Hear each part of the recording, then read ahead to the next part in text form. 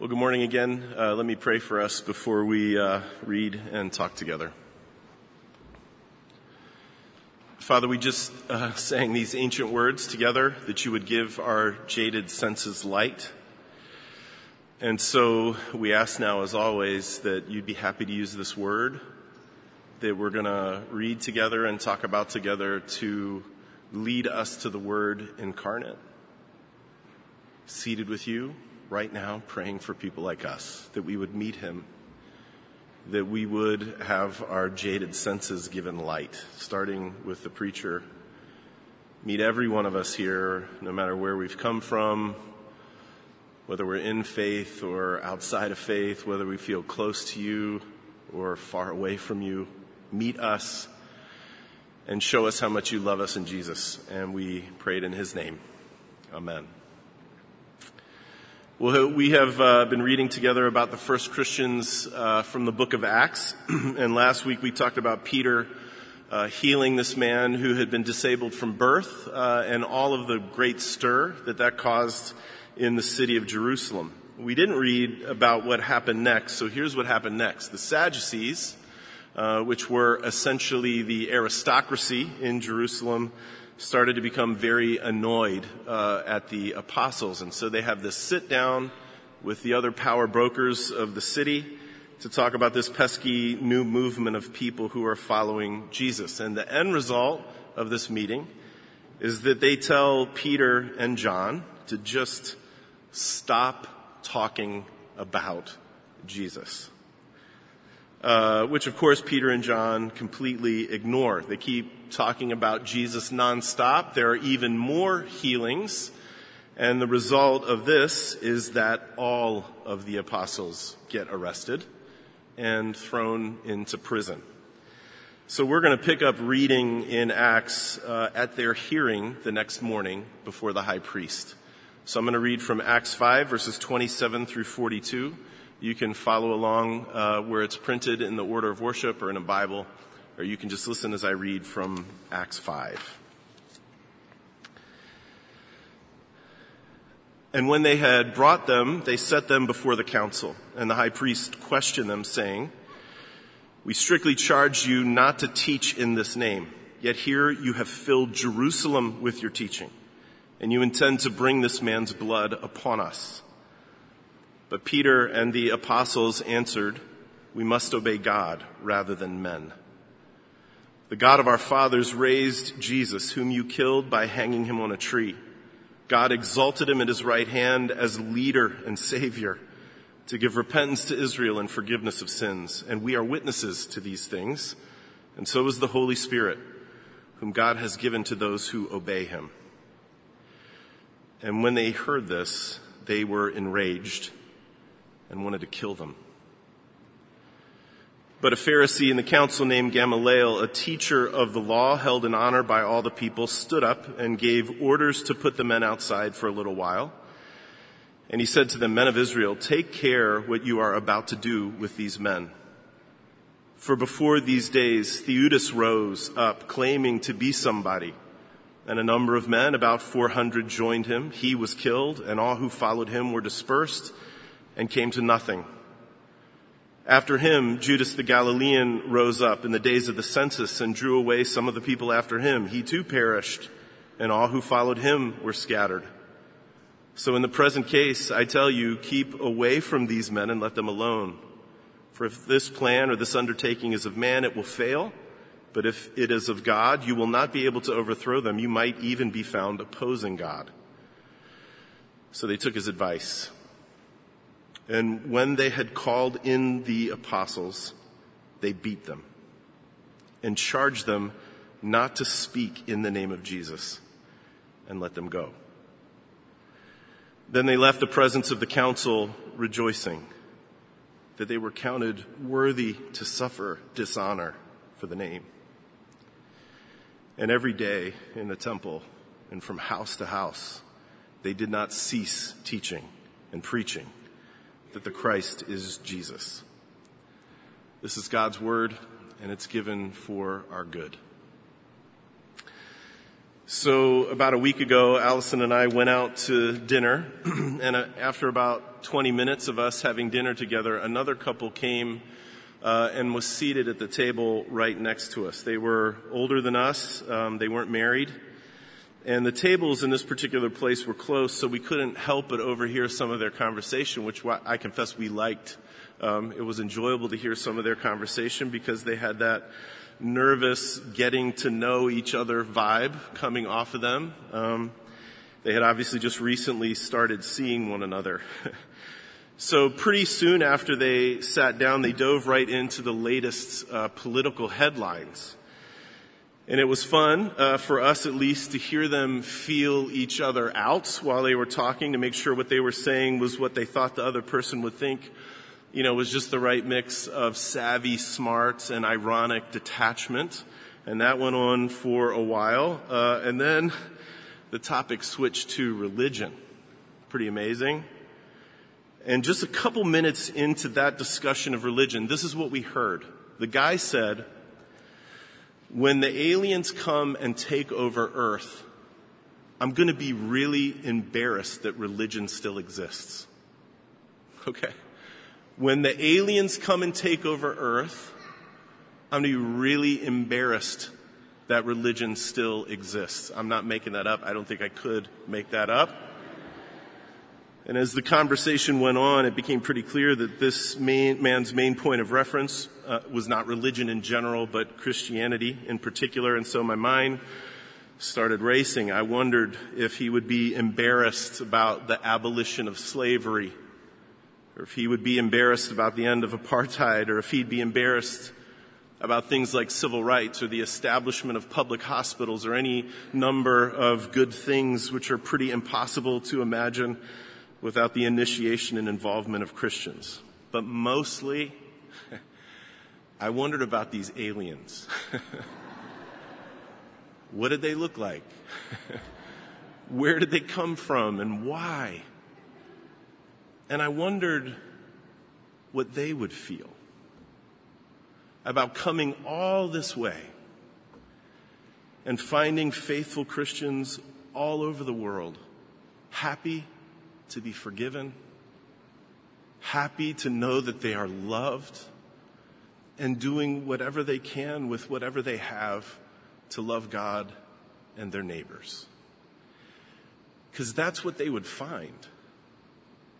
Because the church is not going anywhere. And that's not because Christians are such a sterling lot of folks. That is for sure. It is because the God of our fathers raised Jesus from the dead and exalted him at his right hand, and together they sent the Spirit to people like us. The church's longevity, its life, its vitality is thankfully based on God's power and God's faithfulness and not ours. And that's pretty much what Peter said that morning in the hearing in front of the high priest. And then teacher Gamaliel, for reasons known only to him, said, "Give it time and we'll see. If it's from God, it will endure." And here we are. And I think in this story, Luke is not just giving us a history. He's not just telling the story of what happened that morning. I think Luke is also laying down markers for us of what faithful Christian witness looks like in a world that alternates between hostile to Christian witness and indifferent to Christian witness. And I think that's really good for people like us to think about together. So the story starts with all of the apostles being brought into the chamber of the high priest for their hearing. Now, I have to tell you that I skipped some important things in the summary that I gave you before we read together. It's in the middle of chapter 5. You should read it later this afternoon. First, one of the things that I skipped was that Luke had weighed in on the motive of the high priest and the motive of the Sadducees in arresting the apostles. And it's not complicated. It is not a complicated motive at all. Luke says they were filled with jealousy. And it's true, they were losing popular support fairly rapidly. It's clear that the hearts and the minds of the people of Jerusalem are starting to lean towards this new movement of people who say that they follow a guy who had been crucified by the Romans 2 months before. That's a mess for the powers that be, and it's a mess because one of the things that the high priest and the Sadducees are supposed to do, and they're given this charge by the Roman occupiers, is to keep order among the people, to not let crazy stuff happen. And they were finding themselves out of control. The second thing that happened was what happened early that morning of the apostles' imprisonment. Sometime near the morning, they were sprung by an angel. And so they just quietly left the jail, went back to the temple, and did what they wanted to do there. So when the authorities gathered together that morning and summoned the prisoners, they were embarrassed to find that there were no prisoners to summon. The chief of the guard had to go and get them and bring them back again. So things are tense all around. The authorities are feeling deeply stung because they can't even control the stuff that should be easy to control, like keeping prisoners under lock and key. So they get there. And this is what the high priest says. He won't even allow himself to say the name Jesus. We strictly charged you not to teach in this name. Yet here you have filled Jerusalem with your teaching, and you intend to bring this man's blood on our head. So now it's clear that these authorities have made assumptions about the intent of Peter and the intent of the apostles, and these assumptions are way off base. What they're assuming clearly is that this movement is an insurrection, and that the apostles' long-term goal is to supplant them, to take over their power, and to take over their control. It's easy to see why they might think that.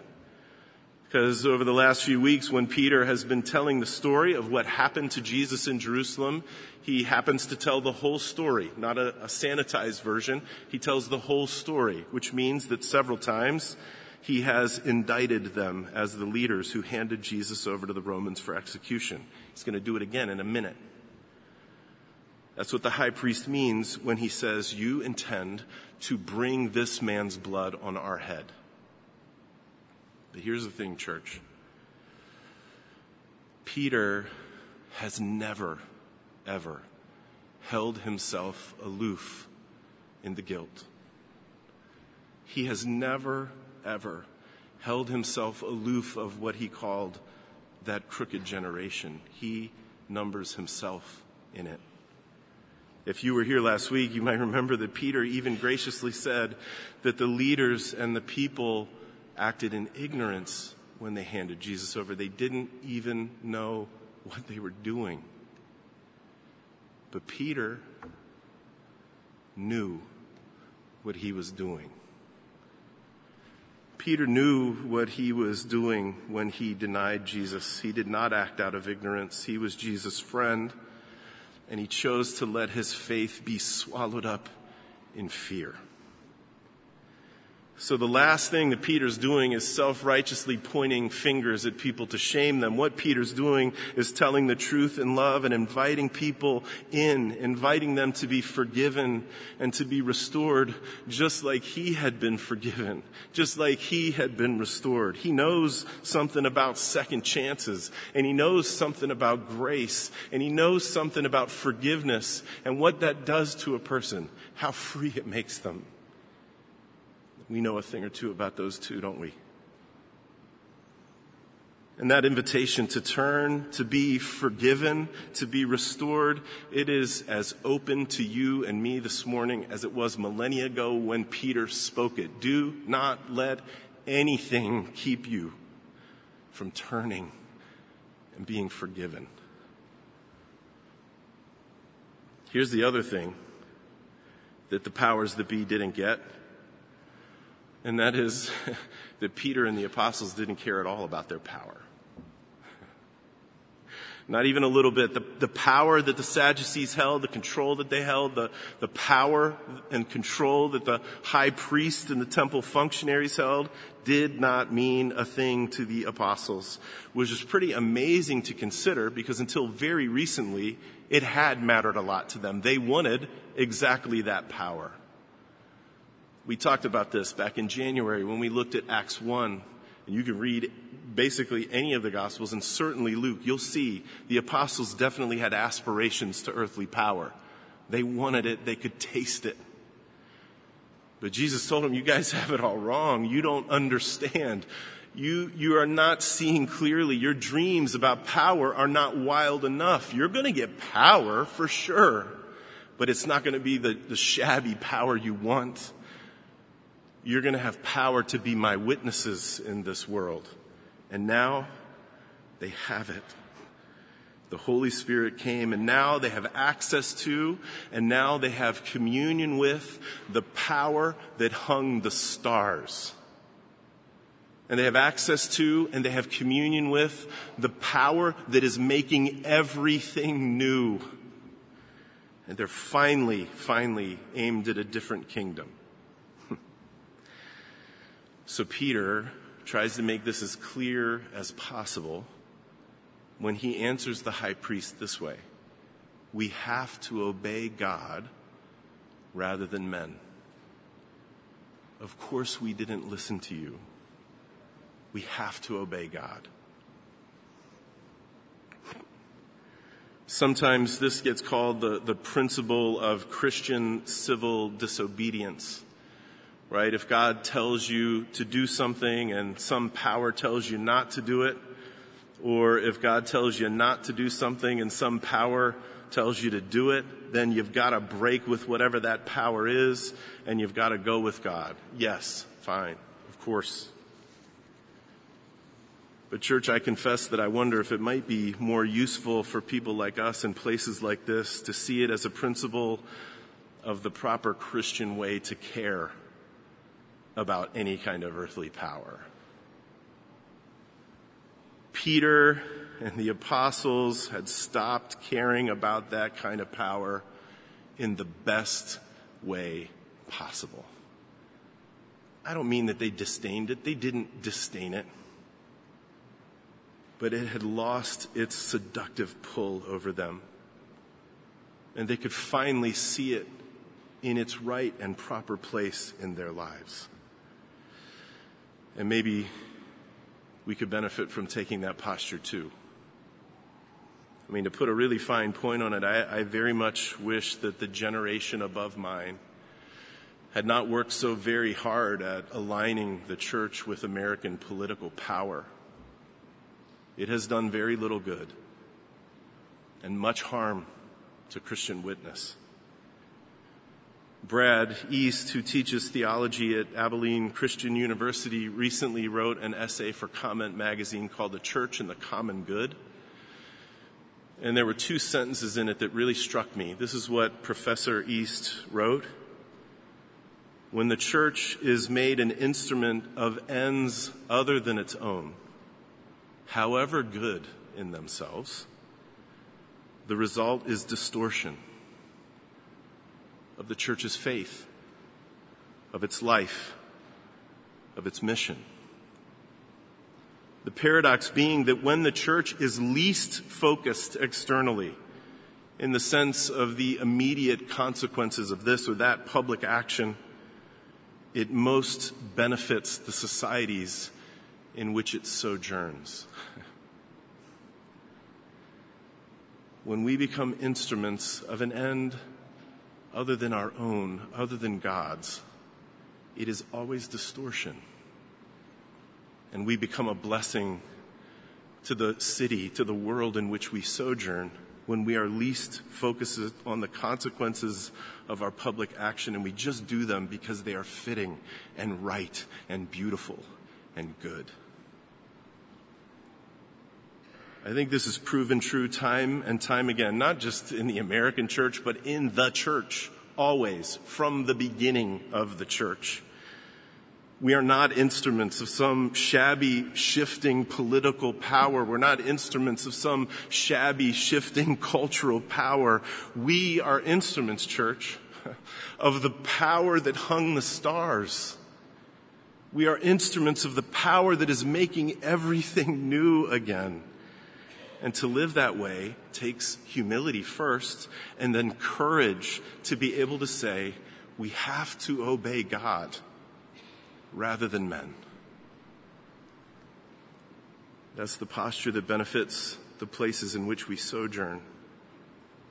That's the proper Christian care about earthly power in whatever form that power takes, not disdaining it, but not being seduced by it, seeing it in its proper place.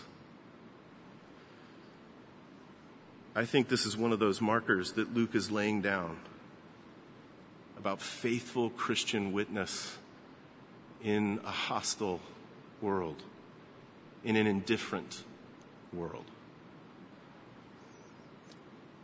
So I'm pretty sure that Peter knows those are the kind of words that might get him killed, which is maybe why he jumps in and speaks the good news again to them, like maybe it's his last chance. You know, he's their captive, but they're his captive audience. He doesn't like to let a crowd go to waste, so he reminds them again of Jesus' death and resurrection.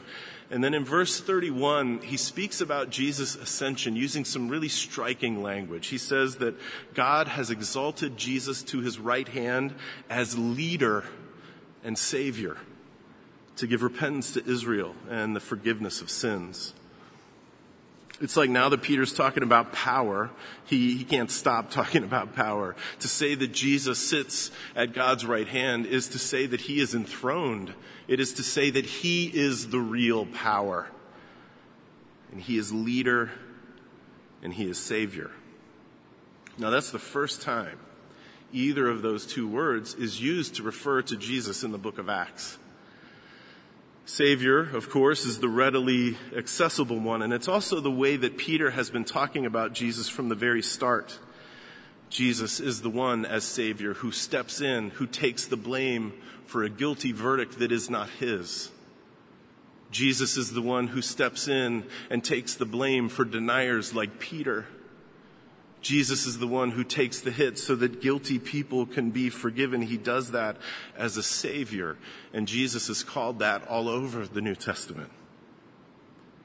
But this other name, leader, it's used only twice in Acts, and then 2 other times in Hebrews. It's not always clear how to translate it, and our English translations reflect that confusion. I mean, it could just as easily be prince or captain or champion, or pioneer, or hero.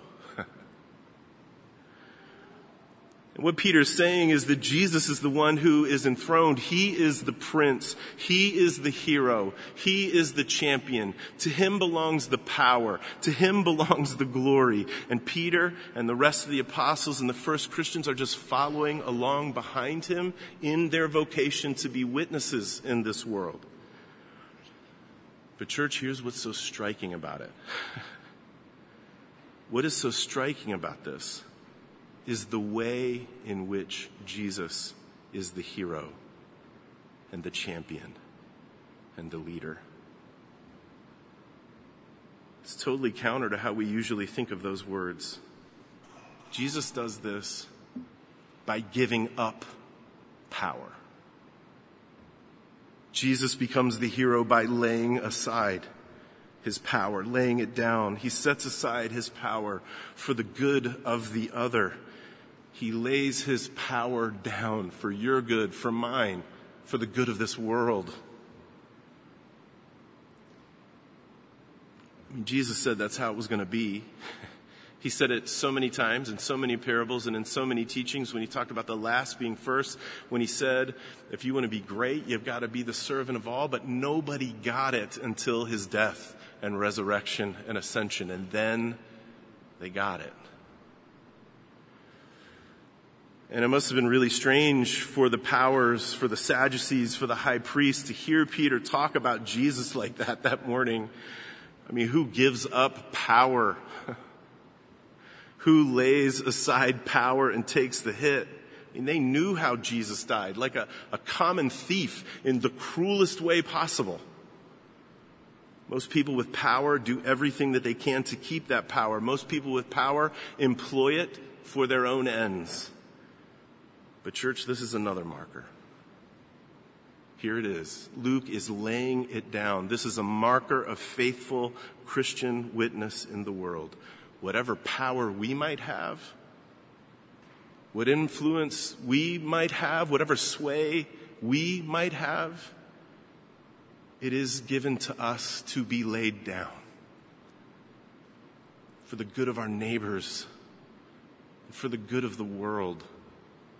That is faithful Christian witness in this world. I'm tell you what, that way of living is deeply threatening to the powers that be. And do you know why it's threatening to the powers that be? Because you can't control people like that. They're free.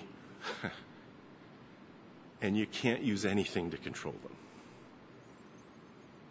And so sadly and predictably, they hear Peter really clear. And they're enraged, and they want to kill them all. And that's when Gamaliel steps in to calm things down. He's this respected teacher. He's got a lot of social capital. We find out later that someone named Saul of Tarsus was one of his star pupils, which is interesting to consider. He tells the story of two other men and their movements, Theudas and Judas the Galilean. They come onto the scene, he says, and they gathered followers, and then they were killed, and then their followers were scattered, and their movements faded away, both of them. These are stories that are well known to everyone who's in that room, and the point is as clear as it is pragmatic. Keep away from these men and leave them alone. Time will tell. Now, I don't know what his motives were. It could be that he was genuinely seeking the truth of this movement. That's possible. It's possible that he also was just using some political savvy. He knew if they killed the apostles, they would lose even more favor with the masses and then with the Romans. Maybe it was a little both. I don't know. But it was enough to convince those who needed convincing. They took his advice, but not without getting in their licks. They beat the apostles. And they said again, stop talking about Jesus. And the beating made the apostles rejoice. Not because they like being beaten, but because finally they felt worthy. They counted themselves worthy to be dishonored for the name. And I don't doubt they heard their friend's voice in their ear. They heard Jesus' voice in their ear, and it made sense like it had never made sense before, like we heard in the gospel lesson when Jesus said to them, "Blessed are you when people hate you and they revile you and they spurn your name as evil on the account of the Son of Man. Rejoice in that day." And they felt the blessedness in their wounds. They felt the blessedness in their bruises. They felt the blessedness through their pain. And they rejoiced. And of course, the command to stop talking about Jesus was predictably ignored. In fact, every day in the temple, every day from house to house to house, they did not cease talking about Jesus. And church, these are the last markers from this story about faithful Christian witness in a world that alternates between hostile to Christian witness and indifferent to it. A proper Christian care about earthly power. A willingness to lay down whatever power we might have for the good of the other, and a holy joy at taking it on the chin for the name of Jesus, the real enthroned power who hung the stars, the real enthroned power who is making everything new again, the real enthroned power who has given people like us everything that we need to live as his witnesses in this world. Let me pray for us. Father, help us to see Jesus and to believe that he has been exalted to your right hand, our leader, our Savior, our hero, our champion. Help us to see and to believe and to cling to him in faith. Father, do this for our good so that we can start thinking the right way about power if we don't, so that we can lay power down for the good of others if we don't, so that we can, with joy, be reviled for your name if that's what it comes to. Father, do this for our good and do this for the good of this broken world around us that you love. We pray it in Jesus' name. Amen.